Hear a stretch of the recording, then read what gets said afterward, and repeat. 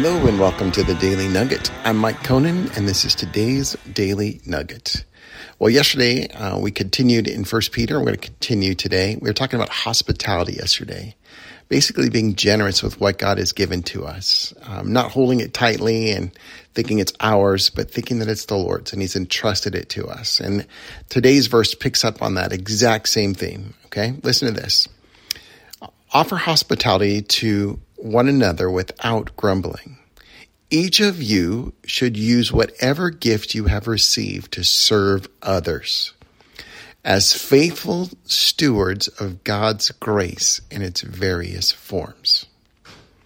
Okay, each of you should use whatever gift you have received to serve others. Okay, let's start with that. What does it mean that God has given us a gift? Okay. A gift is lots of different things, but just a reminder, everything that you're good at has been given to you by God. Every resource you have has been put in your life by God. Everything that you know has been given to you by God. All the skills, all the natural abilities, all the resources, everything that you have in your life has been given to you as a gift from God. Your personality, your makeup, the things in your life that have helped you to be a person, hopefully of perseverance and grit and toughness. The things in your life that have shaped you to make you a person who is also simultaneously tender. All those things come together to make you have something to offer, and that is a gift. It's a gift that God gives to you that you would give to others. It says each of you should use whatever gift you have received to serve others. One of my favorite lines in the Randy Alcorn book, The Treasure Principle, is he talks about FedEx drivers. I think I've mentioned this before, but I'll mention it again. Imagine if the FedEx driver, you drop off your package and you're trying to give it to somebody else. Okay. And you put in the FedEx system. Imagine the FedEx driver gets your gift, and instead of taking it where you intended him to go, he keeps it for himself and his family. You'd be super frustrated, right? And angry. That's in some ways what it is like for us and God. God has given us gifts, but those gifts were always intended to be received by others. And the way that they're to be received by others is through service and humility. It's never meant to be prideful. It's never meant to bring a bigger light on us or to make us look great, but it's always meant to be done in the context of humility, in the context of shining the light on others and shining especially the light on the Lord.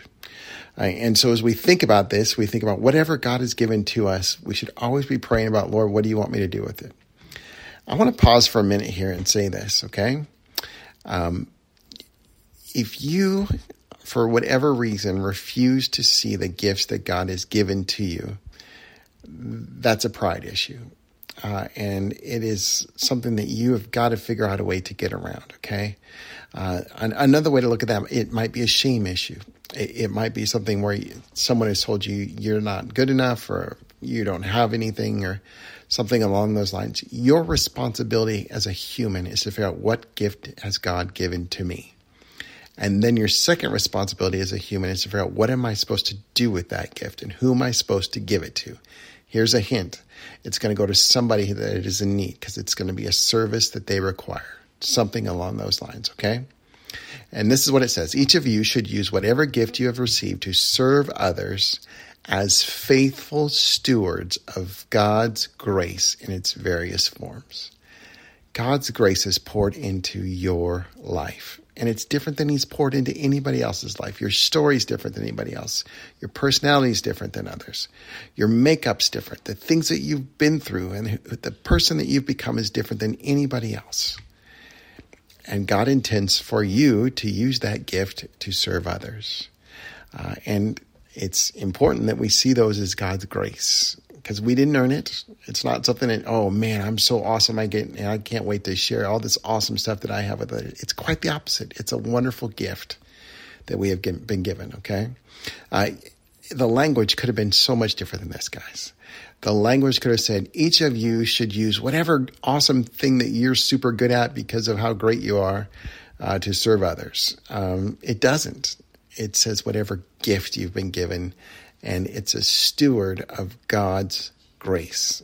And then it says in its various forms, which is this great reminder that we're all different and that every single one of us has something to offer that is good.